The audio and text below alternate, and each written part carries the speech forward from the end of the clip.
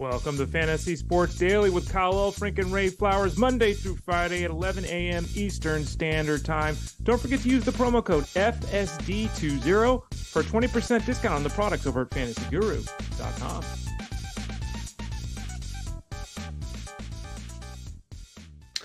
When we all got together about 24 hours ago, there was nothing happening at the baseball winter meetings. Well, things have changed in a full day. We welcome you into Fantasy Sports Daily. Kyle Elfrink here, Ray Flowers over there, appearing to be in the Christmas spirit. I believe that's our first Christmas sweater of the season. Is that right, Ray? Little Santa Claus there. Yeah, you know, this is I guess technically an ugly sweater. This is one of the ones we were talking about the other day, so I thought I'd put it on there. It's not too ugly though. It's got Santa Claus and some Christmas trees. There's no technically about it, Ray. It's just ugly. Oh, okay. All right, fair. It's not technical. It's just ugly. Meanwhile, I'm dressed the same way I was probably on March 2nd. I don't know. Just kind of holding with the same outfit moving forward. We got a lot to get to today on this Thursday with the arrival of Week 14 in the NFL. So let's take a look. I mentioned Major League Baseball. How about that? We're going to start the show with a little baseball in December. We'll give them a victory. Baseball never wins the day.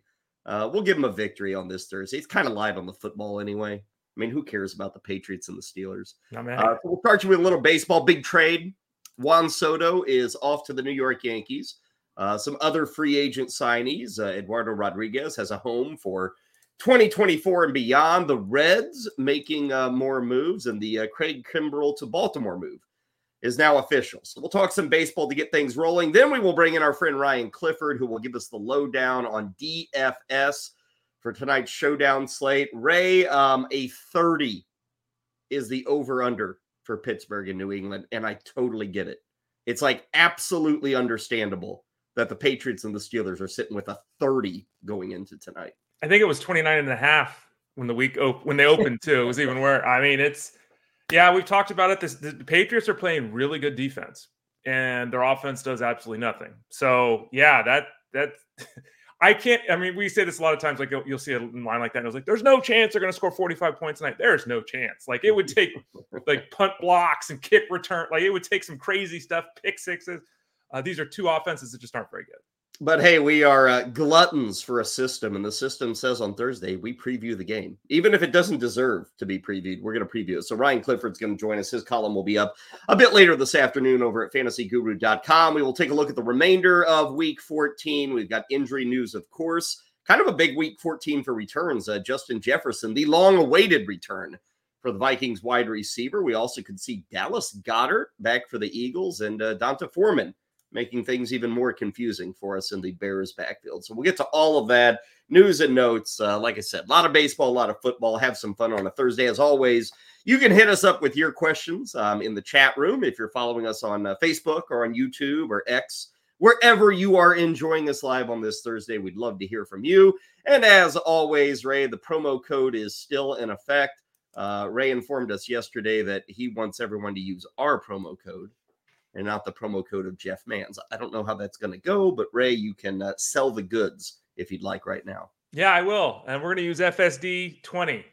Make it live, folks. Make it trending on social media, FSD20. That'll get you the discount over at fantasyguru.com, and it's on all of our products, so you can use it for anything you want. We've got bundles, so you can get all the sports at one time. We've got single sports if you'd rather do that. We've got the football package. It's $99.99 the rest of the season. That's all the way through the Super Bowl. That includes our betting content for football. That includes our seasonal coverage for football. And that includes DFS for football. So that's all the way through. That's one of the packages. But all the packages over at fantasyguru.com, you can use the promo code FSD20 and get a 20% discount. Okay, so there you go. You can enjoy all the stuff behind the wall, as they like to say. And there's a lot of good stuff behind that wall. Ray's latest Game Day column, I think, is up this morning. It's the lead article on there, I think, right now at this moment, taking a look at Week 14. So a lot of insight there. And yes, even Ray probably gave 800 words to the Patriots and the Steelers. We got to cover it, Kyle. You got it right. You got to cover it. Yeah, it's a game, so we got to play it. Okay, we'll save the football for a bit later. Again, we'll be talking to Ryan Clifford in about 15 minutes. Until then, Ray, baseball, because we do have baseball news. We don't have a Shohei Ohtani signing. We are all still awaiting that. And I think a lot of the the slowness, the coolness of the hot stove is because everybody's just waiting for the Ohtani shoe to drop, which some thought it would happen this week in Nashville. They have now closed down the proceedings at the winter meeting, so it's not happening in Nashville. But I would think in the next week or so we'll get an answer on Shohei Ohtani. We did get an answer yesterday, Ray, on another big situation this offseason, Juan Soto and his future. Still insanely young. Like, it's hard to realize, right? What is he, 25 still? Yeah. Crazy young. But he is due for free agency following the 2024 season. I guess it's been about 16 months ago, San Diego gave up, probably 4 or 5 top prospects to bring in Juan Soto. Don't know if it worked, but I appreciate the go for it. I want teams to go for it, and San Diego did. Didn't work. Blew up in their face. So, Ray, they go into an offseason. They need to cut salary. Their lead owner, who spent all this money, unfortunately passed away. So San Diego's kind of reassessing where they stand. Didn't sound like Soto was really going to be in their plans because they weren't going to fork over another $500 million when they already have Tatis and Machado and Bogarts. So they're going in another direction. Trade to the New York Yankees, which I think at the outset, Ray, of the offseason, that was kind of the spot a lot of people thought that Soto might end up. He does. It makes for a fantastic offense in the Bronx. I mean, just the simple idea of Judge and Soto is perhaps the best one, too. I thought San Diego did well to get what they got for 1 year of Juan Soto. Before we kind of dig into Soto, the Yankees, the Padres, your overall assessment of this trade and kind of grades for the Yankees and grades for the Padres. You got there, Ray? Do we have Ray? We may have lost Ray. Ray seems frozen. I know he was having some internet issues earlier. Maybe my long lead into Juan Soto being traded to the Yankees just froze him too much. So we will await the return of Ray Flowers. Until then, I get to give my assessment. Here's what I'll say for the Yankees. B+, maybe A-. It's not that, hey, they got Juan Soto and they're going to keep Juan Soto. No, it's not that. They're the Yankees, and they're coming off a lousy season. And when you're the Yankees, you make big moves. You make big splashes. You add guys like Juan Soto. What the Yankees gave up for Juan Soto, it works for San Diego. But I don't think any of those guys that the Yankees gave up, were they going to be world beaters with the New York Yankees? I would say no. Juan Soto can be an absolute world beater with the bat. Like I said with Ray, Judge, Soto, if you get Stanton, it's a good lineup. You got the top 2, I would say 2 of the top 5 hitters in all of baseball now in your lineup. The Dodgers can maybe say something similar with a Freeman-Betts combo. And let it be known, just having 2 hitters doesn't necessarily win you titles. Look no further than the Padres. But what you have with Soto is an absolute stud. And has he been great every single month of his career? No, he's not been great, but has he been very, very good every single year of his career? Absolutely. There is no doubt Juan Soto can hit. There is no doubt Juan Soto can get on base. There is no doubt that Juan Soto is feared in Major League Baseball. There is also no doubt that Yankee Stadium should play up his power. I don't know if there were any questions as to if Juan Soto was a first-round pick before this trade, but if there were, those questions are absolutely erased when he goes to the Yankees. Absolutely erased. So you look at Juan Soto and you say, yeah, he's a first-round pick. You look at Aaron Judge and you say, yeah, with Juan Soto next to him, he's a first-round pick. Ray Flowers appears to be back with us. Ray, I said I give the Yankees probably an A- on this trade.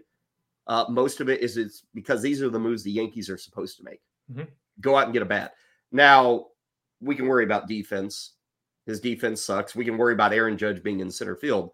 But as a bat, putting him with Aaron Judge, very, very impressive. They should have massive numbers with those 2 guys at the top of the lineup this year. Yeah, and it'll be fascinating to see what the batting order looks like. I can't believe I'm having internet issues when we get to talk about baseball for the first time on the show. It's a terrible time. I think it'll be fascinating to see because a lot of people are thinking Judge and Soto 2-3. So then it'll be who hits in front of them, right? Who's in the 1 spot, kind of like we would say with the Angels last year. We were excited about Taylor Ward because we thought he was going to hit leadoff in front of Trout and Ohtani. I mean, Judge and Soto, these guys are minimum 400 on base percentage guys, minimum. Mm-hmm. And back to back like that, I mean, whoever's hitting in front of the other one, you want to put that guy on base and not like there's not much you can do. They're patient hitters. They know the strikes on all that. You don't want to just groove pitches to hit it. But this is about as good a 1-2 duo, let's just say it, ever, in terms of their plate discipline, in terms of their ability to get on base. Like, these guys take walks, they work counts, they have power. It's extremely exciting from a Yankees perspective. I don't know if they're, they got a lot of questions about the rest of their lineup and all of that. Yeah. But combining those two guys, lefty, righty like that, that is damn impressive, Kyle. And if you were to guess right now, Ray, and again, we're still early in the offseason, and don't put it past the Yankees to make more moves. They might concentrate more on pitching now, because pretty well what they gave up for Soto was a bunch of pitching depth to get him. But in terms of that lineup, Ray, DJ LeMahieu's probably somewhere in there. He's maybe ahead of these two guys, depending on how they want to set it up. I guess Anthony Rizzo and Gleyber Torres are behind these guys. And I just wonder, Judge is Judge. Soto is Soto. First round picks. Do these two make enough of an impact to where all of a sudden you kind of say, well, I like Rizzo, maybe 5 or 6 more slots amongst first basemen. Maybe I move him up, or Gleyber Torres, a top 8 shortstop, simply because of what we got with these two guys in the lineup ahead of those two players. Yeah, it'll be interesting to see how obviously the lineup comes together. It's huge. They still have Alex Verdugo. There was a lot of thought that he would be included in the trade for Soto. He wasn't. And Verdugo's kind of a classic number 2 hitter. Probably not the way the Yankees are going to do it. They want to get the extra plate appearances for Soto and Judge. So it'll be interesting to see what the batting order is in the middle, because they could go righty Judge, lefty Soto, righty Torres, lefty Rizzo. Like, that'd be a very interesting way for an opponent to try to, attack them. That may not be the way they do it, because Rizzo's been that cleanup hitter, third hitter for the majority of his career. Did struggle last year. They could have a very impressive lineup, because in addition to Verdugo, if Stanton can stay healthy, this could be something. There's a lot of age here. There's injury risk here. Judge has missed time. DJ LeMahieu's over 35 years old. Rizzo's over 34, coming off a tough season.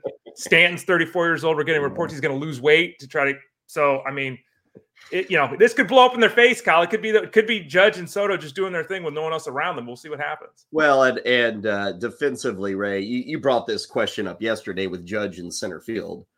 Let it be known, Aaron Judge is a good outfielder, by the way. Alex Verdugo is a good outfielder. Juan Soto is not. No. He's a below average outfielder according to all the rankings. And is he a bad defensive player? He's not good. Let's just say that. Ray, they're going to move Judge, it looks like, to center field. Now, there may be another move or something happens, but Aaron Judge is kind of your center fielder here. I will say I get the concerns, and I understand you don't want like a 6'8" guy, running around center field. Last year, he did bust up his toe and missed months because of a defensive injury.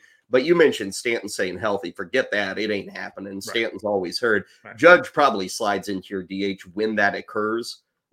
They did get Trent Grisham in this deal, which Grisham is not a starter with the way this lineup is built now.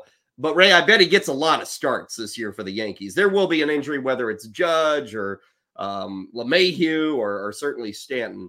Grisham will get time. And when that injury happens to Stanton, I think we'll get a lot of games of Judge DHing and then Grisham going into center field. Yeah, Grisham is a good defensive outfielder, so he would help there.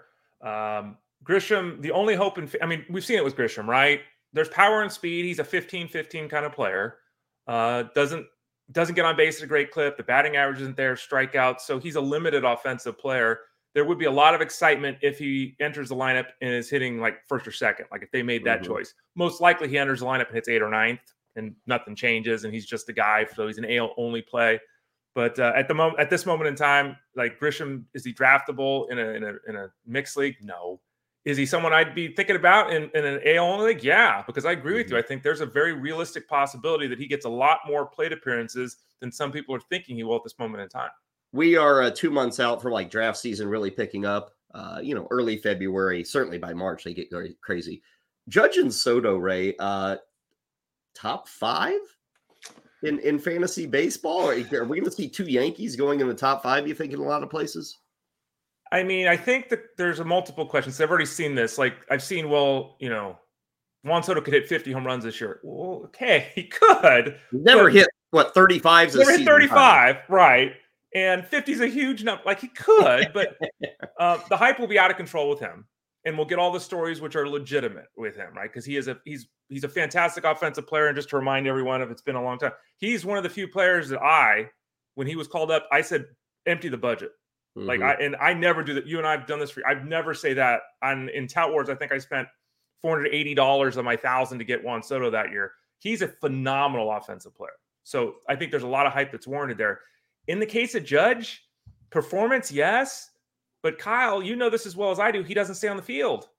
112 games, 102 games, 28 out of 60 games, 106 games last year. Like, he's in the Mike Trout zone. So I would feel much more comfortable with Soto because his floor to me is much higher than it is with Judge, even if Judge's ceiling is higher than Soto's. I think we will see both guys go in the top 5, top 6 in a lot of places. I think both guys will constantly be in the first round. You're right on the risk with Judge. I think it's absolutely there. But baseball is, pitchers are kind of no longer even, I don't want to say considered, but I don't think people are going to reach for starting pitchers in the first round. That's not going to happen. So it's all going to be hitters. 95% of the first rounds are going to be loaded with hitters. Yep. And when you profile it that way, these guys are superstars. Like, when they're on, they just blow it up. If Judge gives you 140 games, it's a massive 140 games, more than likely. So I think both guys will land in the first round. And I think we will see a couple of Yankees in the top 5. Obviously, Ohtani is going to go there. Mookie Betts is going to go in there. And then we'll have to see some other names that may land in there. Trey Turner, he's going to be in the first round. There's a lot of guys who will be in the first round. I think these two will be there constantly. As for San Diego, Ray, as I noted, this is kind of what I said yesterday. San Diego needs guys who can help them now. And I know none of these names will set the world afire, but I think they actually got probably 4 guys on their everyday roster, maybe 5 guys on their everyday roster. They saved a ton of money. They got young arms. I don't think any of them are great arms. Michael King's probably the biggest name here for those who checked out like in August of last year. You probably missed Michael King just posting zeros like crazy. I don't think he's that level of pitcher. He was great down the stretch, Ray. He showed some real growth. Some of his pitches are considered the best in baseball when you rank things, according to the people who rank pitches. So I like what the Padres got here. There's no superstars. There's no, top 20 prospects coming their way. But I thought overall the Padres did fairly well to maybe get a couple of back-end starters, a couple of middle relievers, and a backup catcher in the trade. But remember, the Padres dealt all their young guys to get Soto. James Wood is one of the top hitting prospects in baseball. Robert Hassel is one of the top outfield prospects in baseball. C.J. Abrams, we saw him explode last season. Mackenzie Gore is there. Like, they needed stuff back. The stuff they got back ain't what they sent out. Yeah. Like, it's a net negative for the Padres. There's no way to spin it. There's a net negative. They got Josh Bell and Juan Soto for half a season. Total. But they took their shot. They took their shot. Yeah. That's why I have no issues. Yep. I get it, trading prospects, but I don't see this as egg on the face of the Padres. I really don't. I know a lot of people think, oh, you blew it with Juan Soto. I thought the trade was worth going after. Mm-hmm. Sure, it hurts, but they knew that when they made the trade. 100%. It's not like they traded guys and all of a sudden they became something with the Nationals. They knew, and they had 3 years. They only got 2 years or a year and a half of Soto. It blew up. It didn't work, but I applaud them for making the move. And I thought what they got back was B level, considering he's going into his walk year. He wasn't going to sign. There were like 2 teams involved in the market. They got numbers, if nothing else. Because again, Ray, I think all these guys will be on the opening day roster. Yeah, and you're right. I mean, let's say it's a loss for the Padres. I applaud any team for going for it. I'm never going to sit here and say don't go for it. It never made sense. And you and I said this when Soto was acquired originally. We're like, they're going to pay $2 billion to their, like, where is this money coming from?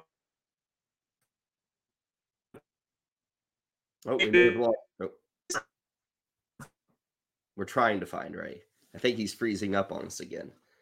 No, the names, just to give them to you as we wait Ray to come back: Michael King, Drew Thorpe, Johnny Brito, and Randy Vasquez. Those are the 4 pitching names.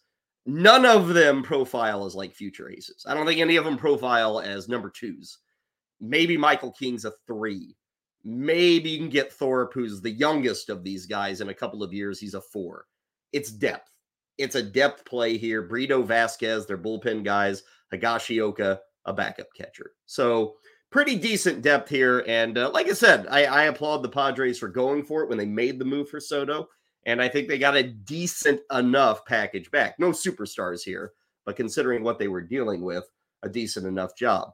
That Soto news was the big news, confirmed late yesterday afternoon, kind of at the tail end of the winter meetings in Nashville. We did get some other signings done on the final day of business in Nashville. And Ray, there's some interesting names here. Again, no earth-shattering moves, but Jeimer Candelario was kind of a unexpected fantasy bonus last year. And third base sucked last year, and Jeimer Candelario was one of the stronger guys. He ends up in Cincinnati, 3 years, $45 million. And then the other notable signing, Eduardo Rodriguez, ending up with Arizona, 4 years, $80 million. Let's start with Candelario. Like I said, surprise last season. Is there more to come? Is that as good as it gets? Can he repeat some of these things with the move to Cincinnati? What do you think of his outlook for this year? Yeah, I don't think they gave him money to not have him be in the lineup every day, which is something we could talk about. They got a lot of options here in the infield. I think that Candelario, could he repeat last season? Yes. I don't think there's another level. He's 30 years old. He's been an effective offensive player at times in his career, but it kind of all came together last season.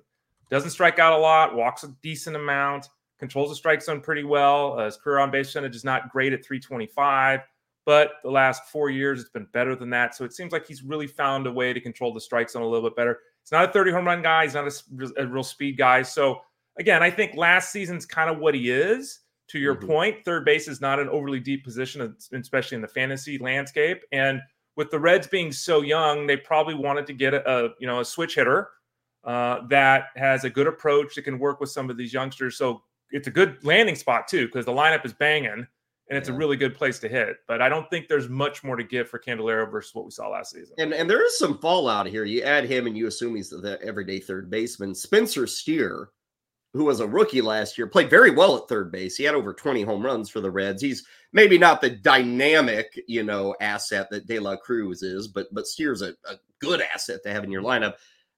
Probably moving to the outfield, and their outfield is okay. I mean, Friedel had a good year last season, but somebody like Will Benson, Ray, probably loses out because it sounds like Spencer Steer, who bounced around the diamond last season, he's probably going to bounce to the outfield the majority of the time this year. Yeah, this only makes sense, and I'm not the first person to say this. This only makes sense, this addition of Candelario, if the Reds are trading a position player or two for pitching.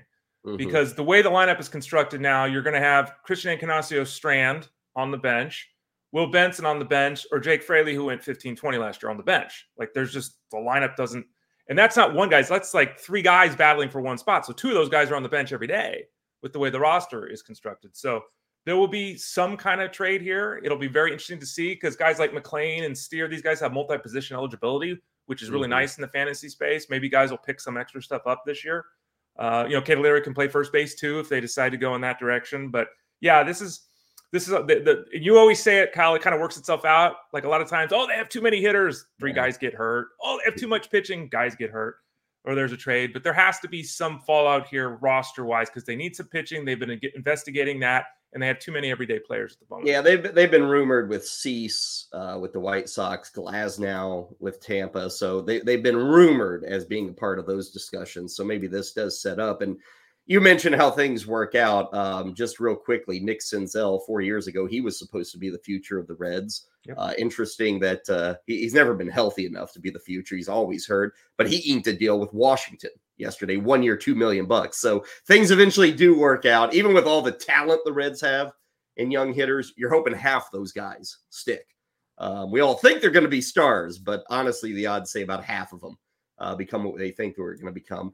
Eduardo Rodriguez, quickly on him, Ray. I've never been somebody who's a proponent of Eduardo Rodriguez, and a lot of that is, old-fashioned, yesterday's news kind of stuff. He just never seemed to be reliable enough. Certainly in his early days, there always seemed to be something that cropped up with Eduardo Rodriguez. I guess he's stabilized enough in the last 2 or 3 years, Ray, to at least earn $80 million over the next 4 years. Do you look at Eduardo Rodriguez, because this is always the question with pitching, and say, that's a good bet for 160 60 innings.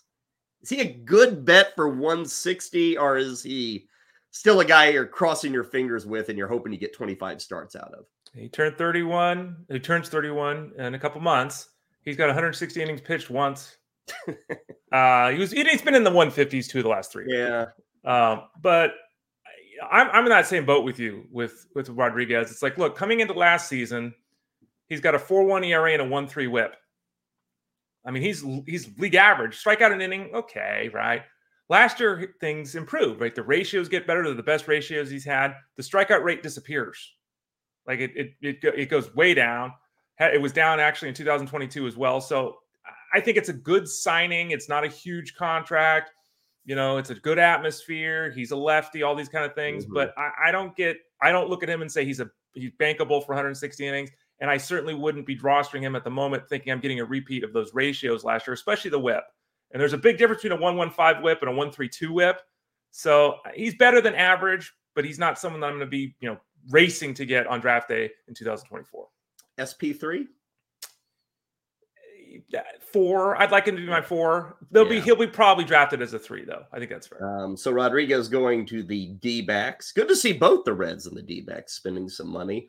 Craig Kimbrell, that deal's official. We brought this up yesterday that it was close with Baltimore. 1 year, $12 million. Kimbrell's not locked as the closer there, is he, Ray? I mean, they can go other routes, I think, as well. They can. I think they obviously signed him with the expectation he'd fill that role. He's still very effective. He can lose it for 10 days, though, and that's a problem, right? Where he just can't throw strikes and gives up home runs and all that. I think they signed him. I think it's fair to say, let's not expect him to get 35 saves. Let's get 25 saves and hope we get more. But he's still quite effective, even though he's 35. They do have other options, but he was brought in to ostensibly be their lead guy in the bullpen. Fairly quiet in Nashville during the winter meetings, but at least on this final day, Wednesday, we got some moves. Again, the big one, Soto going to the Yankees. Ray and I kind of starting the show with a few viewpoints on the baseball side. Still waiting on Ohtani, Blake Snell, more of the trade market, Bellinger, all those guys still available as we go into the December portion of the Hot Stove League. Okay, we'll break away from baseball. And Ray, let's do some football. Thursday night football is here. I don't know if this is the least enticing game of the year, but it might very well be, which means we better find some fun with DFS, because DFS is always fun, even with lousy teams. The Steelers hosting the Patriots tonight. Pittsburgh's still in the playoff race, too. So as bad as this game looks on the surface, it is very important for the Pittsburgh Steelers. Joining us now to break it all down, Ryan Clifford back with us on Fantasy Sports Daily. Ryan, it is good to see you. Back me up on this. DFS at least gives you a reason to play, to watch, to follow this game. If we didn't have DFS, I'm not watching this game, Ray's not watching it, and you're not watching it either, are you? Yeah, if you're not a Steelers or Pats fan, you're definitely not tuning into this one.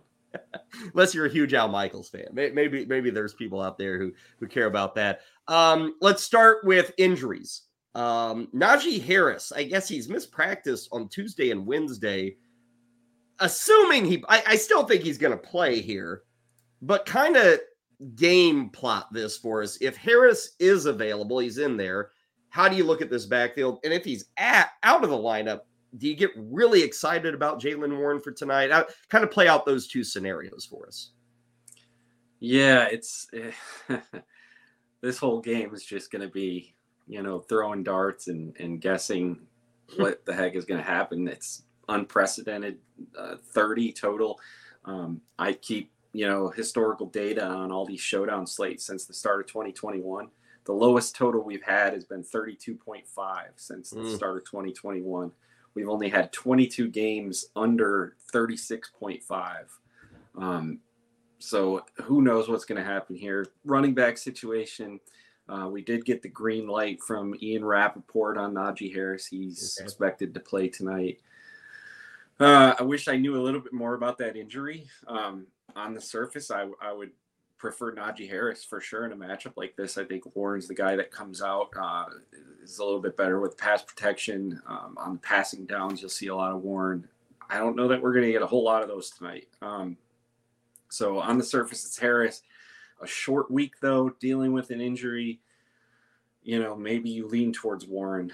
Obviously, I think anybody that's watched the Steelers this season, Warren's the more explosive back for sure. What does that mean in a game like this? I don't know that it means much. So I prefer Ezekiel Elliott over both of those guys. I think he's got obviously like the clear one. There's this much clearer picture there in New England. So for me, I think my rankings would be Zeke 1, Harris 2, Warren 3. Yeah, and it's interesting looking at the slate tonight over at DraftKings. The most expensive guy is Stevenson, who's not even playing, right? A running back who's wasn't really even that great in the fantasy space until the last 3 or 4 weeks. You mentioned Ezekiel Elliott. What are some reasonable expectations, Ryan? Because the Patriots offense, you say you prefer him, which I'm not debating with you about, but their offense is so bland. Like even him getting in the end zone seems kind of like, well, let's hope. Like there doesn't seem to be any excitement with Elliott being a up end play. It's more of just getting that floor. Talk to us about him a little bit more. Yeah, I mean, with the showdown contest, you've got to pick somebody, unfortunately. So, no matter how bad all of these options in this game are, you're kind of looking for the best ones. And to me, Zeke's the guy that's going to have the ball in his hands the most tonight. Pittsburgh's been really good against the run. I don't think there's much hope for, a 120-yard, 2-touchdown game for Zeke. But, catching a few passes in that PPR scoring and getting 20 carries is certainly not out of the question for Zeke. And I think in a game, if it stays under 30 points, that's going to be more than enough to get him into that optimal lineup. Well, and maybe we've buried the lead here, Ryan. I mean, whenever we keep talking about, oh gosh, neither of these offenses can produce and 30 point. How about the defenses? I mean, we usually don't profile them as like a top choice, but and maybe you can explain it for people who aren't readily familiar, but what do defenses have to do in like DraftKings or FanDuel to pay off? I mean, I'm looking at the price tags here. I guess 6,600 for the Steelers. Looks like the Patriots, where are they at? I mean, 5,000. Like, do we have to get pick sixes? Do we have to create fumbles? Can you get points just by shutting down the other offense? How attractive are these defenses tonight? Yeah, on a normal showdown slate, in a normal game, you're going to need those pick sixes. You're going to need turnovers, sacks. In a game like this, though, if a defense can get to 12 points, they may be the optimal captain. I think Pittsburgh's defense is in an amazing spot here. They're my favorite captain on the slate. Wow. Bailey Zappi, in general, that Patriots offense, like Ray said, it's been a disaster this season. This may be the game they come and try to experiment with Malik Cunningham. Who knows what they're going to do here, but I don't think it's going to be pretty. And the Patriots or the Steelers defense all season's been great at turning the ball over, getting into the backfield, getting sacks, and disrupting the opposing offenses. So Steelers defense for me is my top captain play. Well, Ryan, we were talking defense. Let's talk kickers, right? They kind of go hand in hand, but what's the role of kicker tonight in your model, in your build? And is it something you might even shy away from with the expectation that a lot of people are going to look at this game and say, I'm going defense and kicker? Yeah. I start my column today by saying throw all of the rules out the window for this game. Generally, we don't want to play more than one kicker. Generally, we don't want a kicker at captain. I think either one of those is in play tonight. Are the offenses going to be able to generate enough yardage to get down into field goal range? Because that's what you're going to need from your kickers is field goals. You're probably going to need 3 or 4 of them. And I think it's certainly possible tonight. I personally am probably not going to be captaining kickers in this one, but I will have plenty of builds where I'm using both kickers. I think that's certainly viable on a game like this. Ryan, you mentioned the fact that you're out on the Patriots offense, and we're talking about positively about the Saints defense. Steelers defense, excuse me. Let's talk about the Steelers offense through the air. Pickens, Deontay Johnson, they're the 2 most expensive guys at DraftKings. Either one of those likely to find their way in with Trubisky now under center for the Steelers? Likely to find their way in, probably not. I do strongly prefer Deontay Johnson over George Pickens as the totals diminish. There's a very strong positive correlation with the PPR type wide receivers, the big play threat type guys like Pickens generally are, throw them out the window once the total gets under, 40. Not to say that, they can't get lucky here and toss a long touchdown or something like that. If that happens, Pickens is obviously going to be in that optimal lineup, but I don't think that that's very likely here. Last thing, Ryan, you say, hey, kind of a rare night where a defense is your favorite captain, a rare night where you got at least one, if not two kickers in some of your builds. All this focuses on the fact that neither of these quarterbacks are all that enticing. A, does every build have to have at least one quarterback? And B, who's the quarterback of choice if you do have to live by that rule? Oh, did we lose Ryan? We may have lost him. Mm-hmm. Either that, Ray, or the question had him completely frozen. He didn't want to even answer this one. And I, again, Ryan's the expert on this, right. And maybe we'll just let him go so we're having some connected issues. But Ray, I would assume there's always the need to have a quarterback just because raw points. Mm-hmm. I questioned if I should even say this with these two guys, but even a bad quarterback can get you 13 points, right? Surely one of these guys, and I guess on the surface, Ray, it's got to be Trubisky. He does have the ability to maybe rush for 25 yards in a score. Sure. I'm not saying Zappy can't, but I just haven't seen anything with Zappy in the 4 or 5 games that we've caught over the last 2 years that has me thinking he's a better bet than Trubisky. There will be builds out there, I bet, with neither of these two guys, but I think a majority of builds will have to have at least one of these two. Yeah, the Patriots defense, as we talked about, is playing really well. They've allowed 10 or fewer points in 3 straight games, right? It's 10 or fewer. So they're locking down opponents. The Steelers have been uneven. Trubisky can use his legs. Trubisky is not he's not afraid, Jameis Winston style, to fling a ball up, right? Give his guys a chance to make a play. He would be the choice of the two because, as Ryan mentioned, we got Cunningham involved. Maybe we get Mac Jones. We have no idea what the Patriots are doing at the quarterback position or even on offense other than Ezekiel Elliott. Demario Douglas is out tonight. He's the only guy that's consistently been catching passes for them too. So, yeah, if you had to play one quarterback, it definitely is Trubisky, but it does not, NOT, line up as a setting with Trubisky that I have a lot of confidence in. Looking at the DraftKings pricing, I can't imagine it's much different at FanDuel, but Trubisky's 9,200, Zappy's 9,000. So there's not much of a gap between those two. I do like Trubisky a majority of times when I'm doing these builds. Ray mentions Demario Douglas out. Obviously, Ramondre Stevenson is out. Ryan mentioned that it does sound like Najee Harris is in the clear, so he's going to be giving it a go. Both the starting quarterbacks are out, Pickett, and we assume Mac Jones not going to be under center. Juju Smith-Schuster is questionable. Devontae Parker is questionable. Sounds like the Patriots will at least have Hunter Henry out there. They'll have Zeke Elliott out there. I just don't know if we're going to have many points. 8:15 tonight is that kickoff there. Apologize for the technical difficulties with Ryan. His column probably going to be up in the next 20 minutes or so. I would bet over at fantasyguru.com. And, of course, he and the rest of our staff will be hanging out in Discord later this evening to help you with those builds, no matter where you're playing. If you got X amount of dollars and you're looking for a punt, Ryan's column certainly has some of his favorite punts, but you can also jump into Discord and get some answers there. One of the big thanks to Ryan Clifford for joining us there. Looking elsewhere in Week 14, Ray, kind of where we stand on injuries, Seattle is becoming a topic of concern. At least yesterday, neither Kenneth Walker nor Zach Charbonnet were practicing. A reminder to everybody, it was a week ago. Charbonnet against the Cowboys left very late in that game with a knee injury. Now, they don't play until late Sunday afternoon. They're taking on San Francisco.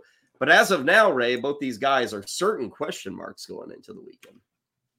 Kenny McIntosh and DJ Dallas. DJ Dallas! I'm required to say that. The Seahawks, baby. DJ Dallas. Yeah. I love how everyone, too, I've seen this recently. We found the picture of DJ Dallas with his eyeballs bulging out of his head over at Pro Football Reference 2 years ago. A lot of people just discovered it recently, and it's making the rounds on social media. It's it's fantastic. It's when they told him he was starting on Sunday against the Niners. But yeah, I mean, and this has been reported too. Like the Seahawks are one of these teams. It's like the injury report. I'm expecting Kenneth Walker to play. Me too. Yeah, that's what I'm expecting. But to your point, we really need these reports here today on Thursday, because as of now, both he and Charbonnet missing practice time. We've always had Walker missing a couple of games. Charbonnet might even play. We really don't know. We need more time on this one to decide. Breece Hall got a DNP yesterday, ankle injury. Now, you might recall it was last Sunday morning, like 20 minutes before the kickoff, that we were informed, hey, Dalvin Cook's going to get a lot of work. And he did see work more than usual. Breece Hall saw plenty of work in that game. Didn't do anything with that work. With the way the season has gone, Ray, I guess we'll just wait and see with Breece Hall. It wouldn't shock me if they say, maybe pull back this week, Breece. I think he will play, but his status today and tomorrow is very important. And I guess the question would become, if Hall's out, are you jumping on board the Dalvin Cook train, or is that a foolish one to jump on? The only league I had Dalvin Cook still on a roster, I fell out of the playoffs. So I don't thankfully have to deal with that. They're going back to Zach Wilson, which is a net positive. He's the best quarterback option they have on the roster. It's not great. If Breece Hall is out, to me, Dalvin Cook is a flex option, merely because there's a very reasonable expectation he's getting 12 to 15 touches in that offense. But we haven't seen much. He hasn't looked spry. He hasn't been involved. I would definitely consider Dalvin Cook, even if Breece Hall is out, I would consider Dalvin Cook kind of a punt play this week. Jonathan Taylor, Strachan, the head coach, was asked, come on. Hey, said, we'll see about this week, which no way. You can't have thumb surgery and be back in come on. Crazier things have happened. Trevor Lawrence is dealing with the same thing. We'll see. I think this is all late season gamesmanship, Ray. I don't think the Jags expect to have Lawrence, and I don't think the Colts expect to have Taylor. Both are fighting for the playoffs, and maybe they're looking at each other because they're both in the AFC South, and they're saying, well, you blink first. I don't think it really matters, but for the fantasy player, it does matter. If Jonathan Taylor surprisingly started, that would blow up a lot of plans for people. Certainly the Zach Moss owner is getting a punch in the gut, but I don't think either Lawrence or Taylor is going to be out there this weekend. Yeah.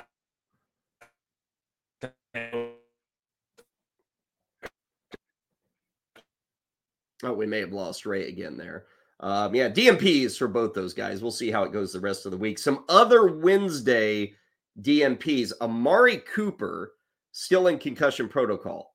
It's kind of sounding like Joe Flacco is going to get another start. Dorian Thompson-Robinson not necessarily in the clear. So we're probably looking at Flacco, but hey, got to wonder about Amari Cooper. Also, Kareem Hunt got a midweek DNP. Now, both those guys are veterans.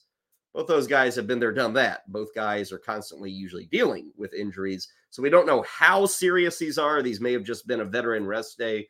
But for Cooper especially, who left last Sunday's game with the concussion protocol, he is still going to be a question going into this weekend. Other DNPs from yesterday, Isaiah Pacheco with a shoulder injury, did not practice.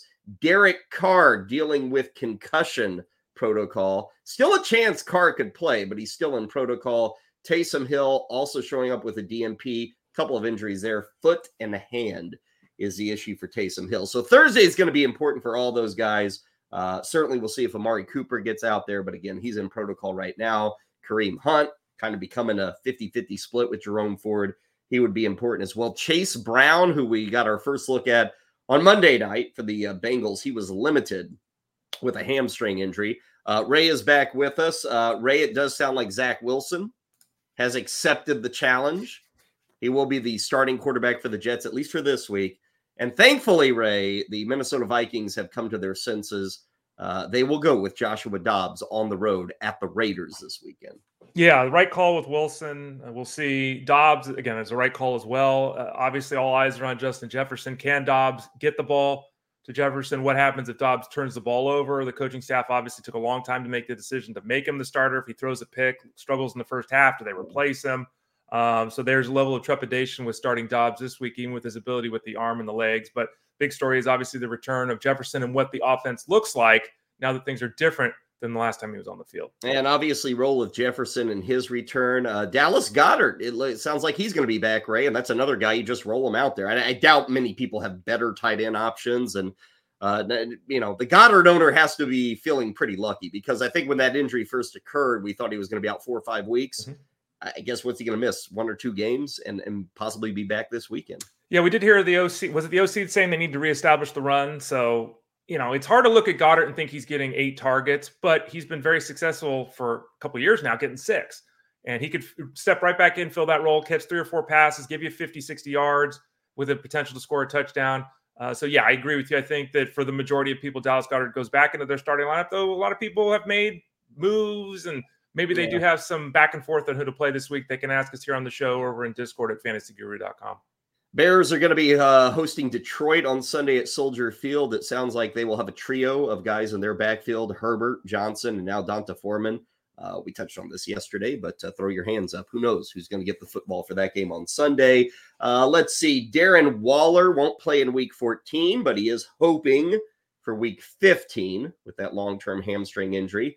And then we should mention, just because, gosh, this guy's been a part of our fantasy lives for about 15 years. Robbie Gould has retired, Ray. Calling it quits. I think he's like 41, or yesterday was his 41st birthday. Hasn't kicked at all this season. With the Bears, certainly with your 49ers, and for a kicker, Ray, a good career for Robbie Gould.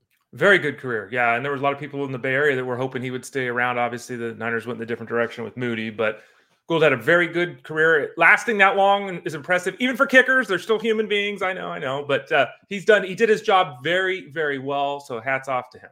Ray doesn't respect him enough to play him in a fantasy league because he's a kicker.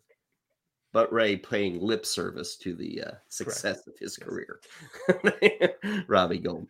Okay, so let's get set for Thursday night. Everybody take a good nap. Actually, you don't need to. You can take a nap during the game tonight. You'll be fine. Get to bed early. You won't miss a thing. I want to thank Ryan Clifford for joining us. Ray, thanks for fighting through all the internet gremlins this afternoon. We'll do it again tomorrow. We'll have a full recap of all 17 points between the Patriots and the Steelers. Let's hope. What do you got, the under or the over here, Ray? 30 points. Under. I'm going under too. Jeez. Yeah. I think the Steelers roll here, like 20-3. 20-3, something like that. 20-3, yeah. Rolling on Thursday Night Football. Thanks to Ryan Clifford. Column's going to be up if you're looking for showdown help. We've also got write-ups for NBA and NHL tonight. So if you play those DFS sports, make sure to check out the columns. Ray's game day article, almost, what would you call it, Ray? The length of that sucker. Is it a diatribe? Is that what you're doing? Like you just let loose for 8,000 words? No, it's at least 13,000 every week. 13. So yeah, it's not a diatribe, but it's a lot. There's graphs and charts, and hopefully there's some information in there. It's kind of a gateway drug, if you will, to the week, because then we have more specific articles on running backs and wide receivers and all that. But kind of an overarching review of what to expect. It's a lot of work, and hopefully the people enjoy it. Show me those hands that have to pound out 13,000 words, Ray. What are they looking like? Ooh, man, look rough. Okay. Well, they're same as always, which is, I guess. Yeah, I mean, it looks like Ray, you'd been working in the fields all day with those hands. My gosh. My neck. Yeah. It's hard working at home. Rough gig for Ray Flowers. We'll meet back again tomorrow, Ray, 11 a.m. Enjoy Thursday Night Football, and see you on Friday, okay? Sounds good, Cal.